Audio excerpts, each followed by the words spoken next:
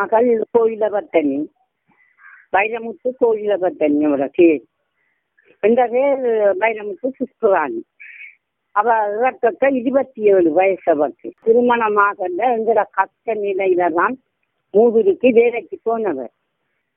எங்களுக்கு அந்த மூதூர்ல பிரச்சனை இல்லை. எங்களோட மகளாக்க போக்க ஒரு பிரச்சனை அன்றைக்கு இல்லை. எங்களோட மகள் சொல்லிட்டு போனது, நாங்கம்மா ஓசிலர் நிறுவனம் இருந்தது. கொஞ்ச நாள் மூதூர்ல வேலை செய்து பிரச்சனையால அவங்க மூதூர் ஓசில அந்த நிறுவனம் இருந்தது. அப்ப நாங்கம்மா இன்றைக்கு அந்த மூதூருக்கு போறோம். அங்க எங்களுக்கு ஒரு மீட்டிங் கொண்டு இருக்கு, 12 மணியோட முடிச்சுட்டு நாங்க வருவோம் என்று சொல்லித்தான் போறவ. அவ 8ஆம் தேதி போறான்னு சொன்னா 1ஆம் தேதி போனவ. திவாரி 1ஆம் தேதி போனவ. மூதூருக்கு போனவ. பின்னேரம் 4 மணி மட்டும் பிள்ளைக்கு ஒரு இதுவும் இல்லை. 1ஆம் தேதி 4 மணிக்கு படிக்கிறது பிள்ளைய மூதூர்ல நிற்கிறாங்களாம். அதுக்கு பிறகு 4 மணிக்கு பிறகு எங்களுக்கு புள்ள எங்க கோயிலுக்கு விளக்க வந்திருக்கு, இங்க ஓசில நிற்கிறாளாண்டு நாங்கள் வந்து பலகடிக்கு சொல்லியாக்க. நாங்களும் இங்க வந்து 17 நாள் திருகோணமலைக்கு வந்து 17 நாள் நாங்க மூதூர் மேல்காமம் என்ற கிராமத்தில இருந்த நாங்க. அப்ப அந்த இருந்துதான் நாங்க இங்க வந்து 17 நாள். எங்கட கஷ்ட நிலை அது. அவருக்கு விலையே 2 சகோதரங்க, ஒரு ஆண் சகோதரம், ஒரு பெண் சகோதரம். தகப்பன் இருக்க ஒரு நோயாளி தகப்பன். அவ போய்தான் எங்க சின்னாக்கள் தம்பியும் தங்கச்சாரும் கொஞ்சம் சின்னாக்கள். இவதான் எங்களோட குடும்பத்துல கொஞ்சம் படித்தவ. இவரால தான் எங்களோட குடும்பம் கொஞ்சம் அவதான் எங்களோட குடும்பத்தை பார்த்து கொண்டு வந்தவ. ஒரு 8 மணிக்கு எங்களுக்கு ஒரு போன் ஒன்று வந்தது. அந்த பிரச்சனையா இருக்கு மூதூர்ல எங்களுக்கு வரையலாபி கஷ்டமாயிருக்கு. நாங்க காலையில வந்திருக்கோம். சொன்னது காலையிலே நாங்க பதவடிக்கு செஞ்சா வெடித்தான். இதுவும் எங்களுக்கு கிடைக்க இல்லை. பிறகு பின்னேரம் ஒரு 4 மணி போல தம்பியார் போய்கொண்டிருக்கிறதோ ஒரு கோல் வந்திருக்கு. தப்பா சொல்லி இருக்கிறா அங்க பிரச்சனையா இருக்கு, அம்மா ஒரு நோயாளி, அம்மாட்ட சொல்லுங்க, நாங்க நாளைக்கு எப்படியும் வந்துடுவோம் என்று சொல்லுவேன் சொல்லி தம்பிட்ட சொல்லி இருக்கிறோம். அப்ப அவர் வந்து சொன்னார், அம்மா நீங்க அழுகொண்டு இருக்காங்க, நாளைக்கு அக்காங்க வந்துடுவாங்களாம் என்று இப்ப ஒரு கோல் வந்து சொன்னான்.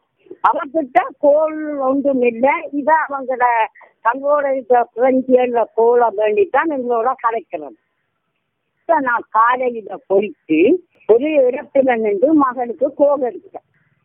அம்மா என்ன நீங்க எங்க இருக்கிறீர்கள் என்று கேட்கா, அம்மா அப்படி நடக்குது, அந்த ஒப்பிசில தான் இருக்கிறோம் அம்மா, நீங்க ஒன்று செஞ்சு எனக்கு எங்கேயோ ஒரு சத்தம், அம்மான்ற ஒரு அலவி சத்தம் மாதிரி அம்மான்ற ஒரு சத்தம் கேட்டது. அப்ப நான் என்னம்மா நீங்க அழுதாங்க, நாங்க எப்படியும் வந்துடுவோம், உங்களுக்கு எந்த பிரச்சனையும் இல்லைன்னு சொன்ன அவர் மகள். பிறகு நாங்களும் காத்து கொண்டு இருந்தோம். நிறுவனக்காரர்கிட்ட போய் கேட்டோம். பிறகு பிள்ளையில எந்த விதமான சுழல்வும் எங்களுக்கு இல்லை. அப்ப நாங்க நிறுவனத்திட்ட ஓடி போய் எங்களை மகன் தான் இப்படி போய் 3ஆம் தேதி போனவங்க 4ஆம் தேதி ஆகுது, என்ன இவங்கள முடிவொன்றும் இல்லைன்னு சொல்லி எங்களை மகன் போய் கேட்டா அவங்க இன்னும் கொஞ்சம் நேரத்தால வரும் சொல்லுவோம், நாளைக்கு சொல்லணும் இப்படியே சொல்லி கொண்டு இருந்தாங்க. பிறகு எங்களோட மகன் போய் கேட்டப்ப அவங்க சொன்னாங்களாம், இப்படி வந்து அங்க சுடுபட்டுட்டாங்களாம், என்ன நடந்தது தெரியுதில்லை, அதிலே நிறுவனம் பெரியவன் வைத்தான்.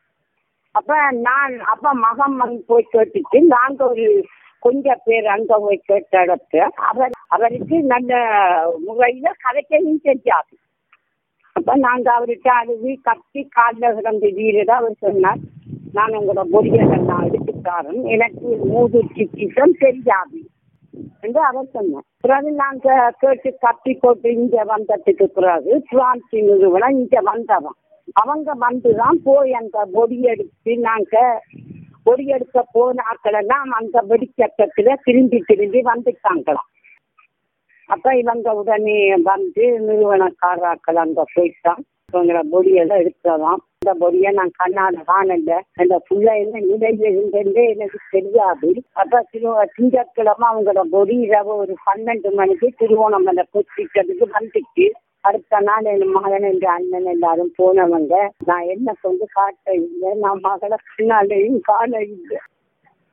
அவங்க நிறுவனம் எங்கள்கிட்ட பிள்ளைகள பொடியெல்லாம் அடக்கம் செய்தப்படுறாரு. எங்களை வீட்டுக்கெல்லாம் வந்தவங்க வந்து நாங்க உங்களுக்கு துணையா இருப்போம், நீங்க உங்களுக்கு யோசிக்காதங்கன்றுதான் சொல்லிட்டு எங்களுக்கு இருந்தவங்க. கொஞ்ச நாள் அவங்களோட இருக்கக்கூட இவங்க எங்களுக்கு எல்லாருக்கும் ஒரு 4 லட்சம் காசு, இவங்க 4 இருந்த காசா இல்ல என்ன காசுன்னு தெரியும், ஒவ்வொரு குடும்பத்துக்கு 4 லட்சம் இவங்க டேஞ்சில கொடுத்தாங்க. அந்த காசுக்கு பிறகு வேறவங்களை கொடுக்கணும் எங்களுக்கு எதுவும் கிடைக்க இல்லை.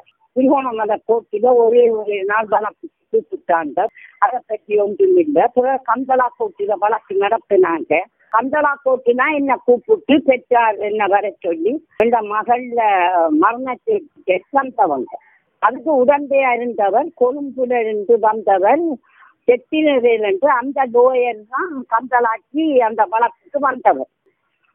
மரண சேர்த்துக்காங்க. அங்க போனா அவங்களோட வழக்கு நடக்குது. எங்களுக்கு சார்மா இல்லை, அவங்களோட போலீஸும் அவங்களோட ஆமியும் அவங்களோட நீதவானுமா இருக்கிறாப்புல இருந்தது.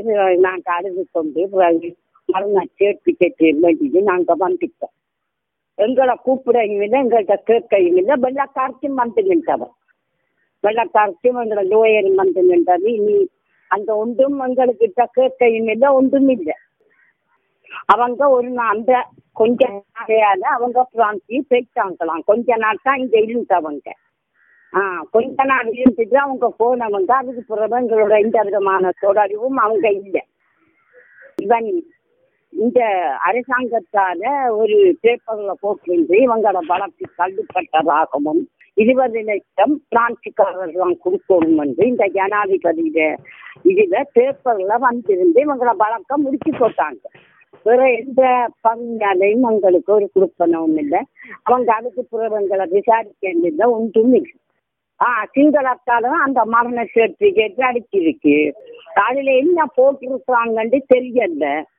இவங்க இப்ப அவன் அரசாங்கம் எல்லாத்தையும் முடிச்சு விட்டவன் தானே, எல்லாம் ஆறு செய்தான் என்ற மாதிரி என்னண்டு அரசாங்கம் அவன் உலகம் எல்லாம் அவனுக்குள்ளான இருந்தது.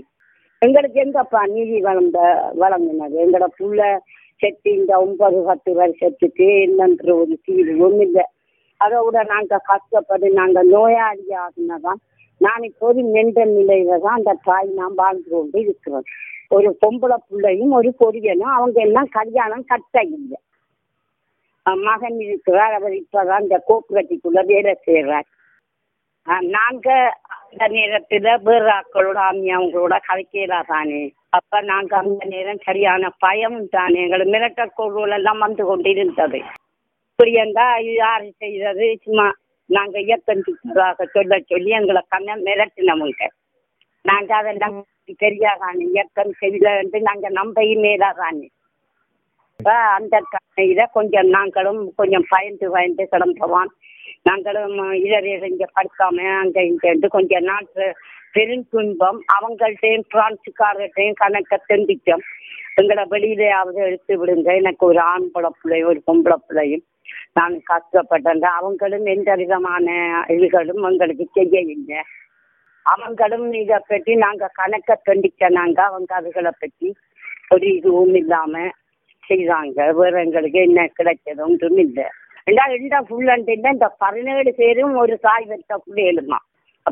அவங்களுக்கும் 17 பேரும் அந்த பிள்ளையோட ஒரு புள்ள பேருக்கும் என்ன நடந்தது சரியாதானே பெற்றாருக்கு. கட்டாயம் எங்களுக்கு அது தேவை. பிள்ளைகளால நாங்க பாதிக்கப்பட்ட இன்றைக்கு மூலையில குண்டிட்டு இருக்கிறோம். நான் ஒரு தாய் மூலையில அடங்கி போயிருக்கிறேன். நீ மற்ற தாயாக்கள் என்ன நிலையில இருக்கிறாங்களோ அது எனக்கு தெரியாது. பிள்ளையும் பாதிக்கப்பட்டு தைச்சு அதிகமாக பாதிக்கப்பட்டிருக்கோம். நாங்க இதை போய் நான் எல்லாம் வெளியில போய் நடமாவி ஒரு 4 பேரோட போய் கதைக்கிற நிலையில இன்றைக்கு நான் எல்லாம் இல்லை. எனக்கு இப்ப 60 வயசு. 17 பேர்ல கொஞ்சம் பேர் வெளிநாடும் செய்தாங்க. அப்ப கொஞ்சம் வசதியான கூட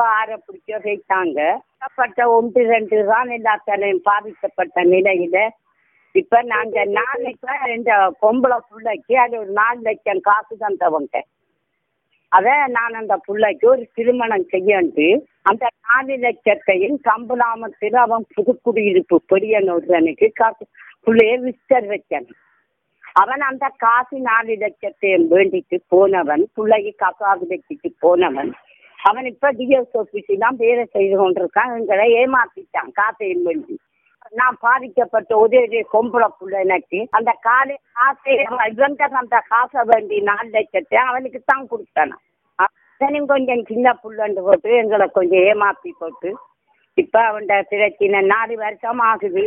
கசாவை என்ன அடிக்கடி கோர்ட்டுக்கு தான் போயிருக்கிறான். அவன் தான் போயிருக்கிறான். இப்ப பாதிக்கப்பட்ட நாங்க குடிச்ச காசு தரணும். எங்களுக்கு ஒரு 25-30 லட்சம் அவன் தரணும்ன்ற நிலையில நிக்கிறோம். பிள்ளையே நான் பேசுமா அநியாயமா ஏமாந்த நிலையில அதாலையும் பாதிக்கப்பட்டு இருக்கோம்.